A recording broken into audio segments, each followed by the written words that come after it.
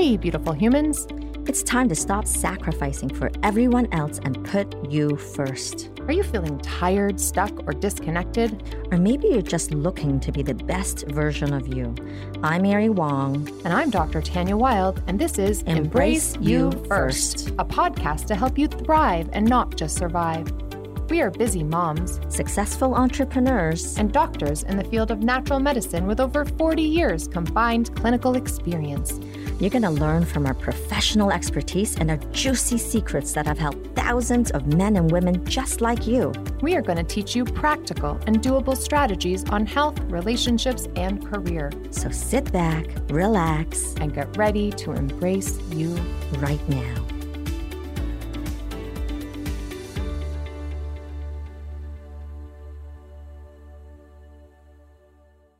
Today, we're going to talk about the energy that heals us. And I'm so privileged and honored to have my personal friend, colleague, mentor, who is also an author, speaker, educator, and entrepreneur with us today. And thank you for being here, Jill. And before we go on, Dr. Tanya's going to actually introduce you more formally. Yes. So Jill Blakeway is a doctor of acupuncture and Chinese medicine. She is a licensed and board-certified acupuncturist and clinical herbalist. She founded Unova in New York City in 1999 and continues to practice there alongside a team of Chinese medicine practitioners. Energy Medicine, The Science and Mystery of Healing, is Jill's third book on health and healing.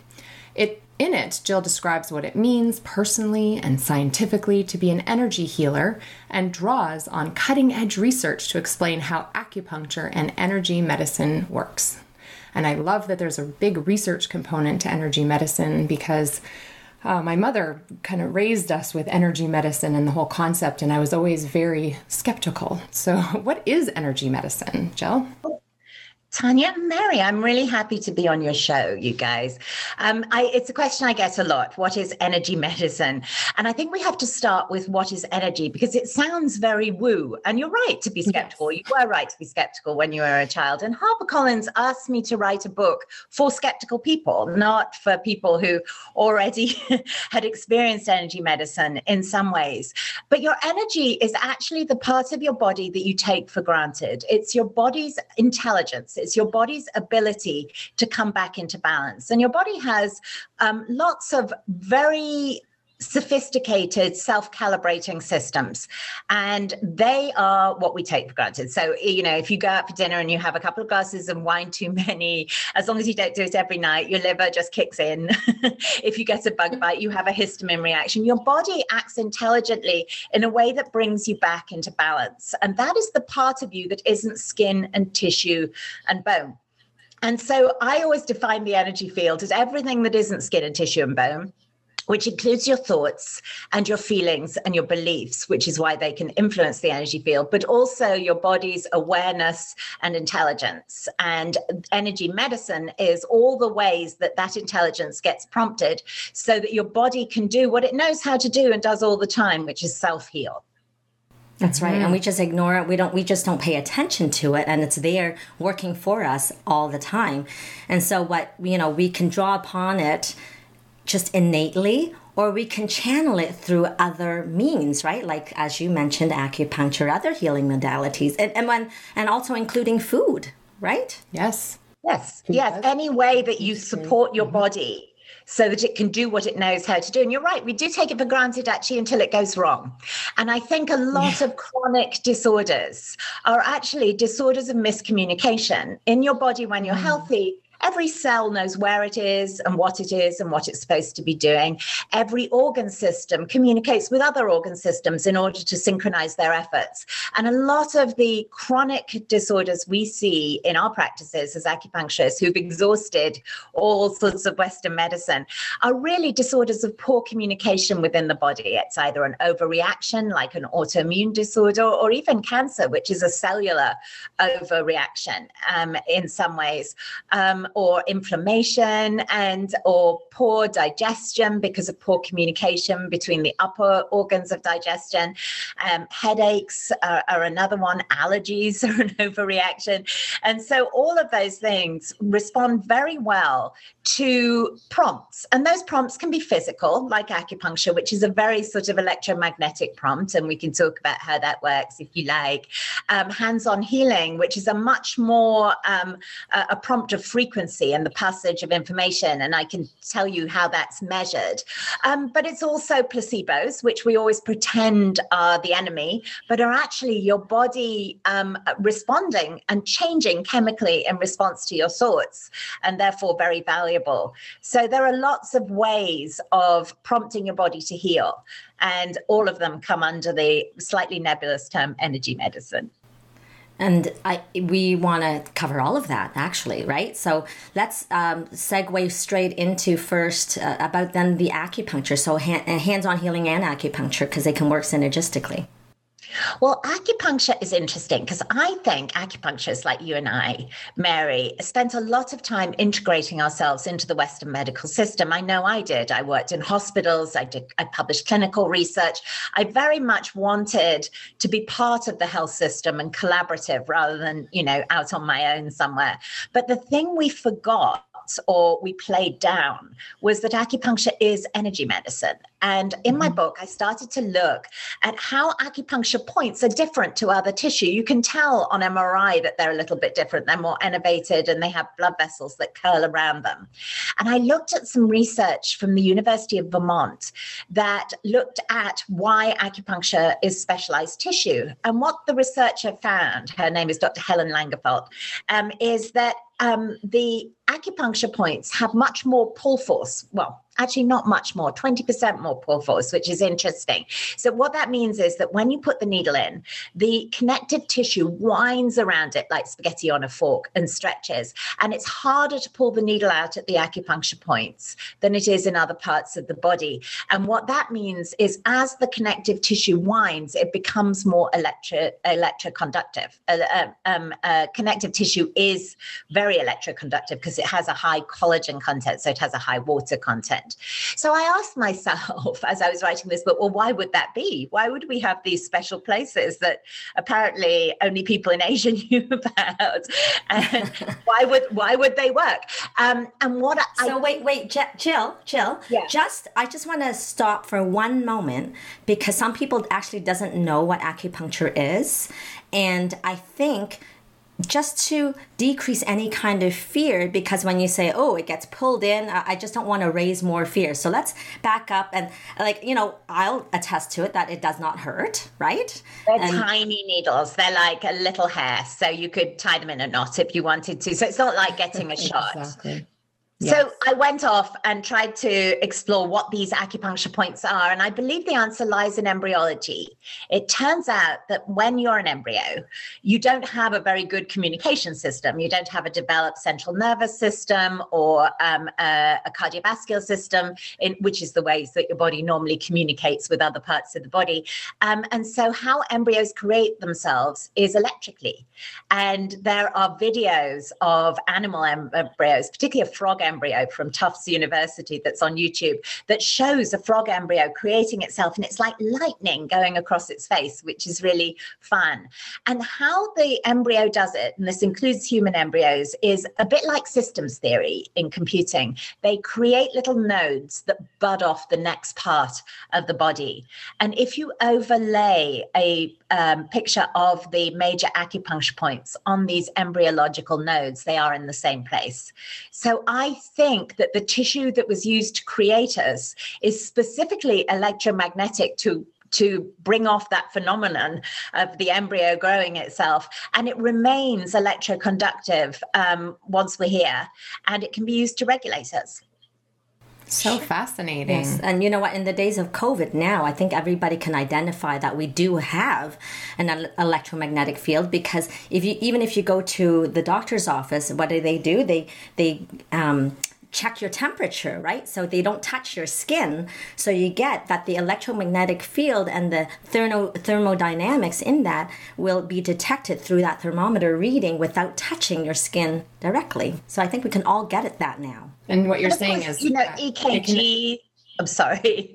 No, I was just going to say, can it be measured? Energy medicine, you're saying that it can be measured even. Well, yes. It can be measured.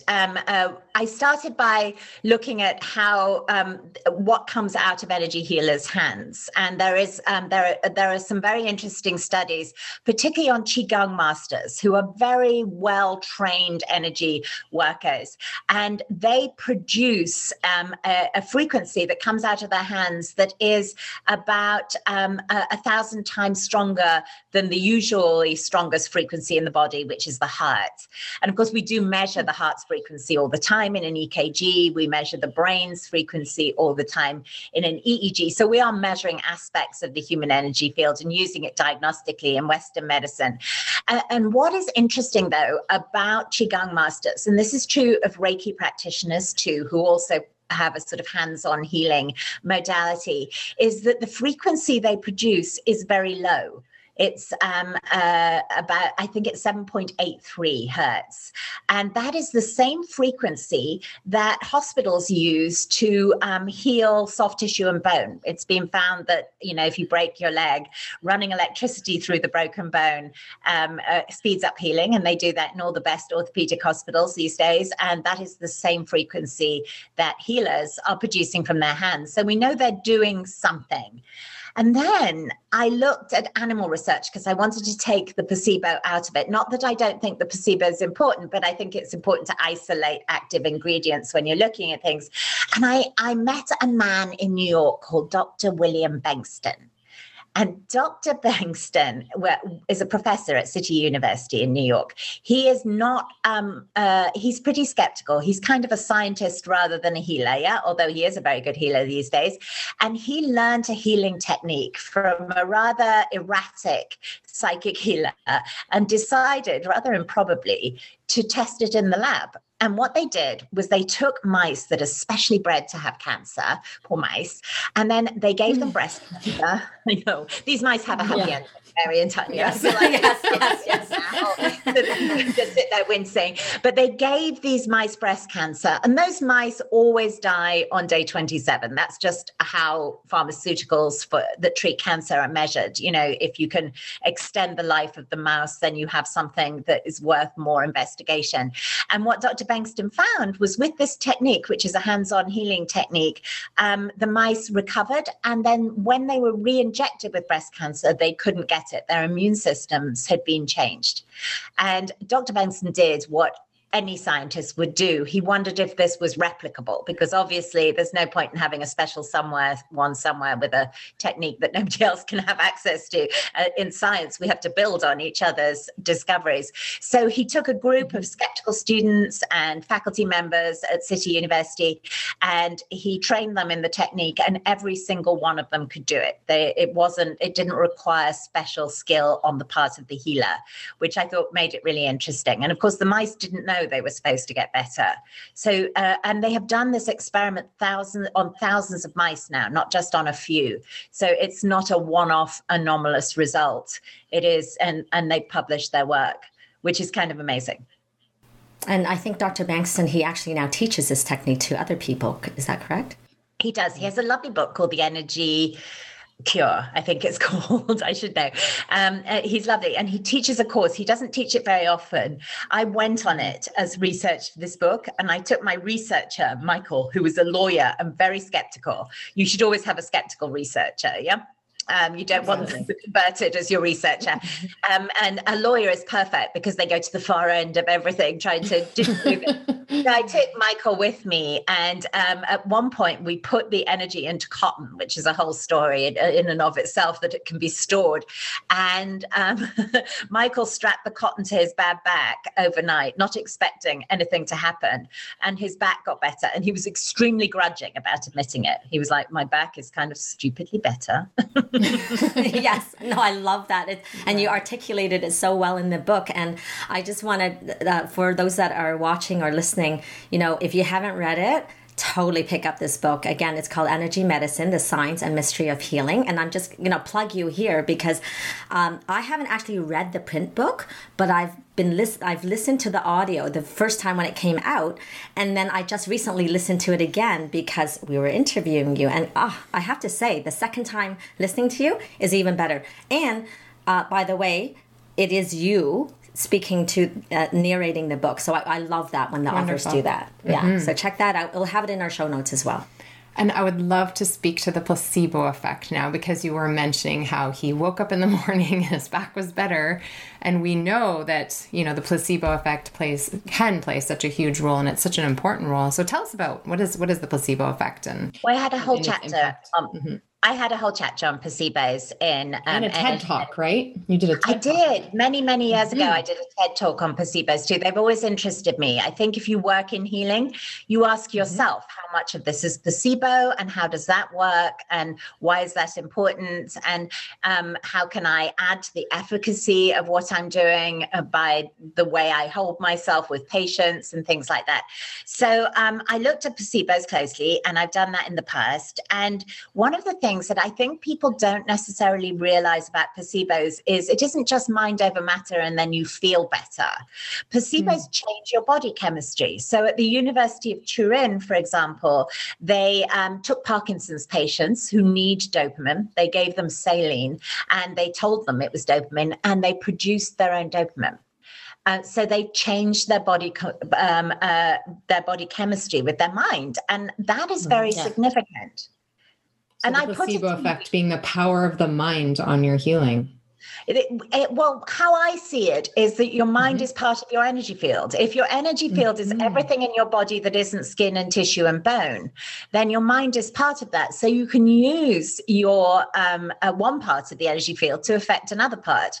So if another part of the energy field is your body's ability to be self-heal, your body's intelligence, its ability to come back into homeostasis, then you can use part of the energy field, your beliefs and your feelings and your mind, to influence the other part, which is your body's ability to respond and change, which is very intelligent. So to me, it doesn't seem like the placebo is the enemy. I sometimes like in the book to tease out what is and isn't placebo, because I think that's important. So I did lots of measuring of things. So for instance, I submitted my own body to science for this book, and they did an EKG of my heart and an EEG of my brain. And when I'm with a patient, and I just trained myself to do this, I think over the years, I've done my job a long time. My heart and my brain go at the same frequency. It's called heart-brain coherence or internal coherence.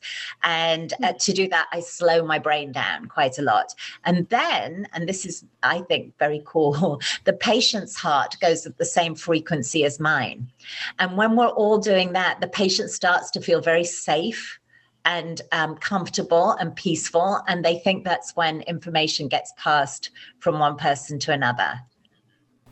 Yes, so interesting. And I think I've read, you also mentioned about even in surgery, there is a certain possibility that the placebo effect plays a role. Can you speak to that?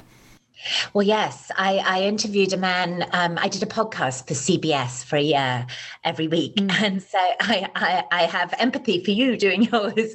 And I interviewed a man called Dr. Ian Harris. And Dr. Harris is a professor of orthopedic surgery at Northwestern University and an orthopedic surgeon. And he wrote a book called Surgery, the Placebo. By Northwestern University, I mean in Australia, not the one here. And the world is small these days. He wrote a book about placebos. And what he said is that some of the most common orthopedic surgeries, when tested against sham surgeries, which is a relatively recent development, do not actually work any better than sham. And by sham surgeries, and when I interviewed him, I was quite shocked by this actually, because I was amazed this was considered ethical. But they actually did knee knee surgeries, arthroscopic knee surgery, and some people had sham surgeries. They weren't told. They signed a release to say they were willing to do it, and they opened them up and sewed them back up without doing the surgery.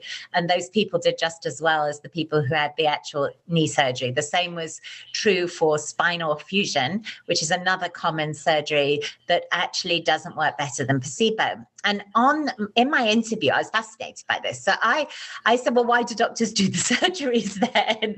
And he said, well, they're not crooks, Jill. They get confirmation bias. You know, they've been taught to do this surgery. They've been told it works, and they do it, and their patients get better. How are they supposed to know which bit is and isn't the placebo, which is true. But it's interesting. And of course, if you were going to design the perfect placebo, it would be surgery. It's high stakes. It costs a lot of money. It's very technical. There are experts. You put yourselves in the hands of the doctor. It is designed in some ways to invoke the placebo, which doesn't mean that all surgeries are successful because of the placebo effect, of course. No. But it does mean that we should be taking that into account and encouraging it, because anything you can do to encourage your body to heal is really important. And if you think about it, who does the healing when you're given surgery? It is actually you. You know, the doctor takes out your gallbladder or something, but who has to reaccommodate and work out how to transfer bile without a gallbladder and that kind of thing? That's you. That's your body. So you're always self-healing, even if you get some help with pharmaceuticals or surgery. And that's the part that I think we're particularly good as acupuncturists and naturopaths at encouraging. Right. Absolutely. And even reaffirming the power of the positive word, because if a surgeon is saying, you know, you're in good hands and this is going to go well, just having that in your head before the surgery. And then, of course, like you said, doesn't take away from the power of the actual surgery. There's many surgeries that are not just placebo effect, but it is fascinating that in those cases that knee surgery could be, you know, just placebo. So, but what would you recommend for patients and people, viewers, listeners at home? What can they do? Like just something really simple that they can do to work on self-healing, you know, like energetically, like what would you recommend? Well, I do this all the time because I'm working with my patients virtually. And so I have to prompt them from a distance to self-heal, which I can do. Having written this book, I learned a lot about how to direct their attention to prompt their energy field to self-heal. And the first thing is to ground yourself in your physical body and just really feel your physicality and, you know, your body on the earth. And then, and I do a sort of guided meditation with patients until they feel that. And then I get them to feel the separation or the difference between their body and their consciousness. That without awareness, our bodies would just be empty shells. But we have something in us that is as tiny as every cell that can orientate itself and communicate with the cells around us. But it's bigger than our mind. We can watch our mind have thoughts if we're still, if we meditate. And I put it to you, and this was an interesting part of the book for me, it's bigger than we are. There is a point at which we have a collective consciousness. And I started to look at studies from Princeton University that measured the effect of our collective consciousness and how we affect each other. And so I get people to feel that and feel the resource of that.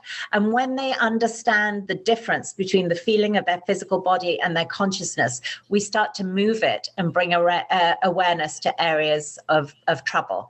And to be honest, when I started doing this, that was all I did. But as I leaned into our collective consciousness, I began to realize I could feel what was going on with them at that level, which was, I'm British, and I already think being an acupuncturist is a bit weird. So I've really not wanted to be weird my whole career. And here I am. Now I can feel, but I can. And I can pick things up and the patients verify it. And so my patients and I are working online at using their mind and their ability to move their consciousness through their body in a way that prompts self-healing. And so then so you're helping also them direct it on their own. So, versus just having a virtual consult with you, they're learning to do some of this on their own. That's I right. thought that was very important, Mary. And when I looked at charlatans in the book. You can't look at this subject without thinking about charlatans. Absolutely. And I thought that I was going to see people who were just complete con artists, and were taking lots of money and waving their hands about and doing absolutely nothing that was measurably effective. I didn't see too many of those, actually. I saw another subset of people that worried me, and there were quite a lot of them. And these were people who had talent, but then we're using it in ways that were interpersonally exploitative and damaging to other people. And I actually saw rather a lot of these people. If you've seen the Bikram documentary on Netflix, he is clearly a man who was a talented yoga teacher and then used it to have power over young women and then coerce them into sex. And I was so concerned about this that I consulted the head of psychiatry and law at Harvard, a man called Dr. Thomas Gutheil, who is one of the world's most recognized experts on transgressions of the therapeutic relationship. And he gave me some red flags to look out for. And one of them was look out for people who are a cult of one. And so people who are advertising that they're special in some way, I mean, maybe they are, in which case, let's give them the benefit of the doubt. But for the most part, I think good healers teach their patients how to self-heal and hand the power back. And I actually wrote exercises all the way through the book on how to harness your own healing energy, because I thought that was the best way to stop people falling into the hands of exploitative people who would then use power over them. Dr. Gutheil also warned me against people who say, only I can fix you. That I don't think is ever true. That, I mean, certainly I never feel like that about my patients. I'm aware there are lots of different ways of getting somewhere. And I'm an effective acupuncturist. I'm an effective energy worker. I'm not remotely special. And I'm really clear about that. I have 28 like me back at the Unova Center in New York City, which is the practice I work at. Most acupuncturists can do this. Reiki practitioners can do it. This is almost like your birthright. And in fact, we're able to communicate with each other over distances in really interesting ways. At the University of Connecticut, they put two people in separate MRIs. And when one thought nice thoughts, kind thoughts, healing thoughts about the other, their brainwaves synced up, which is the very feeling we have all had when we think of someone and then they text us. Yeah. This happens all the time, more than could possibly be statistically, coincidental, I think.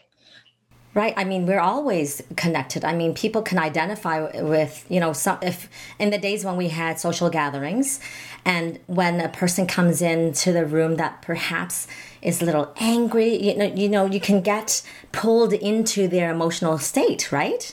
Or however someone else feels, you can certainly feel it. So yes, that's especially when you tap into it. I think I love that you speak to working on your own energy to then be able to tap into the collective consciousness. And that's even the premise of our podcast, Embrace You First, because we're trying to encourage people to do self-healing so that they can then do it for a better good. And it's not a selfish behavior to take care of yourself. It's like a selfless thing to take care of you. And then just giving people that ability to heal on their own and not take away. It's almost like some people, I guess, like you're saying, the charlatans would almost take away the power by saying only they can heal. But what you're saying is, by the way, you are special and we are all special, but you're definitely extra. So I think that it's important that we, and just the fact that you do give that power back and explain to patients you can heal yourself. And of course, there is an element of that practitioner-patient relationship that does add to the healing, but people need to know that they can do it. So then I want to add in a little question. So, we're talking about belief systems and how it can impact our energy. Now, there's people that will be in the place of, oh gosh, I can't heal myself. I don't have the confidence. And, what do we do with that? And how do you speak to this person? Well, not everything can be healed. You are not a failure if you're sick. I spend a lot of time with patients going through that. The first thing is self-blame. When people are struggling with a health issue, they often just blame themselves. Mary and I both treat a lot of infertility patients. Yep. And so we can tell you that infertility patients just blame themselves. And we have to tell them, oh, no, people who live on beer and Cheetos get pregnant. No, it's not your fault. Yes. It's just somewhat random and part of your journey. And we will all die, which is something we don't like to think about very much. But I started my career in a hospice, and so I spent a lot of time supporting people at the end of life. And the conviction I came out of that job with is that dying isn't a failure. It is a natural transition, and you haven't failed. And people would be dying feeling like they'd failed, which is an awful sort of way we've set this up. So, you can't necessarily always heal everything, but you can prompt your body, you can give your body the best chance. And you can prompt your body's self-healing ability, no matter how serious your disorder. Now, you may not want to just rely on that. If you have cancer, you will need an oncologist, and you should listen to people who have, studied and have experience and understand the latest research. And you should get the best team you can get around you. I always encourage my cancer patients to get a team, but I also encourage them to know that they're the team leader. This is your team. I'm part of your team. Your oncologist is part of your team. Your surgeon is part of your team, but you are in charge of your body. And I have a story in the book that I think really is a great example of collaborative healing, where energy healing played a significant role. And I tell it towards the end of the book. It's about a young man called Madhu Anziani. And Madhu was a student in San Francisco, and he fell out of his dorm room window and broke his neck. And he was told that he would be tetraplegic for the rest of his life, which for a young man of 23 was devastating. And he was in hospital. He was in a coma for a long time. When he came round, he was given his prognosis. He had a lot of support, and he had a really good hospital. It was at UCSF, where they have a very good neurology department. And so he had great nursing and great occupational therapy. But he was, supposed to accept his diagnosis. And he said to me, Jill, I wasn't stupid. I knew I would probably be in a wheelchair for the rest of my life, but I didn't let that belief in too much. And I tried to live in joy, which is extraordinary presence of mind for someone of only 23. And he lay in his bed and he started to make sounds. And he had the common sense to realize, as he felt these vibrations through his body from the sounds, that he must have some nervous system that left. And in fact, that was true. His spine was only 99% severed. So he had a tiny bit, 1%.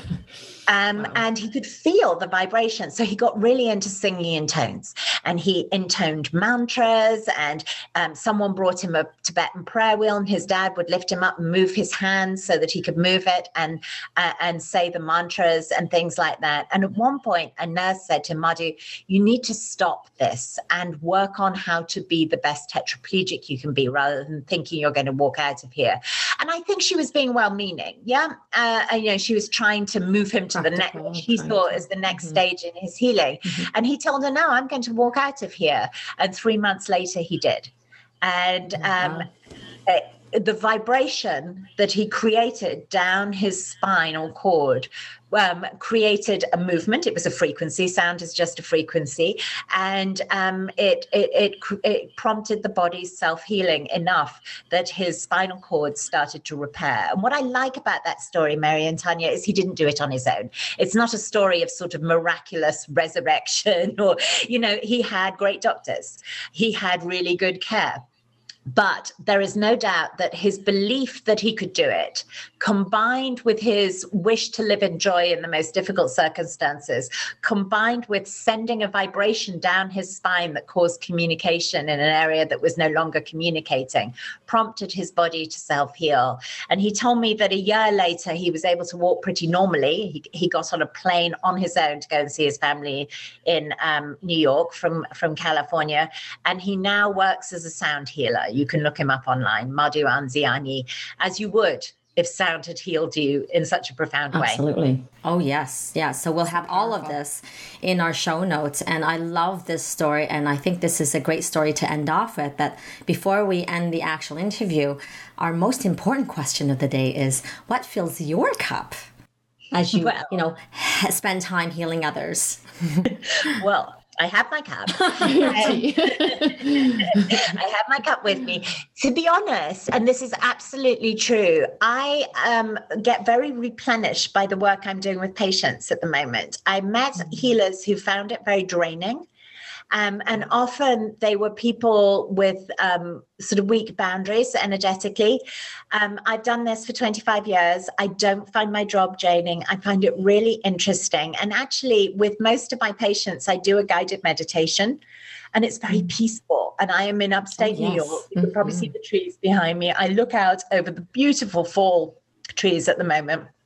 I have my nice cup of tea, and I just go back to back for a few hours and see patient after patient. And honestly, when I'm done, my heart sings. Human beings are extraordinary.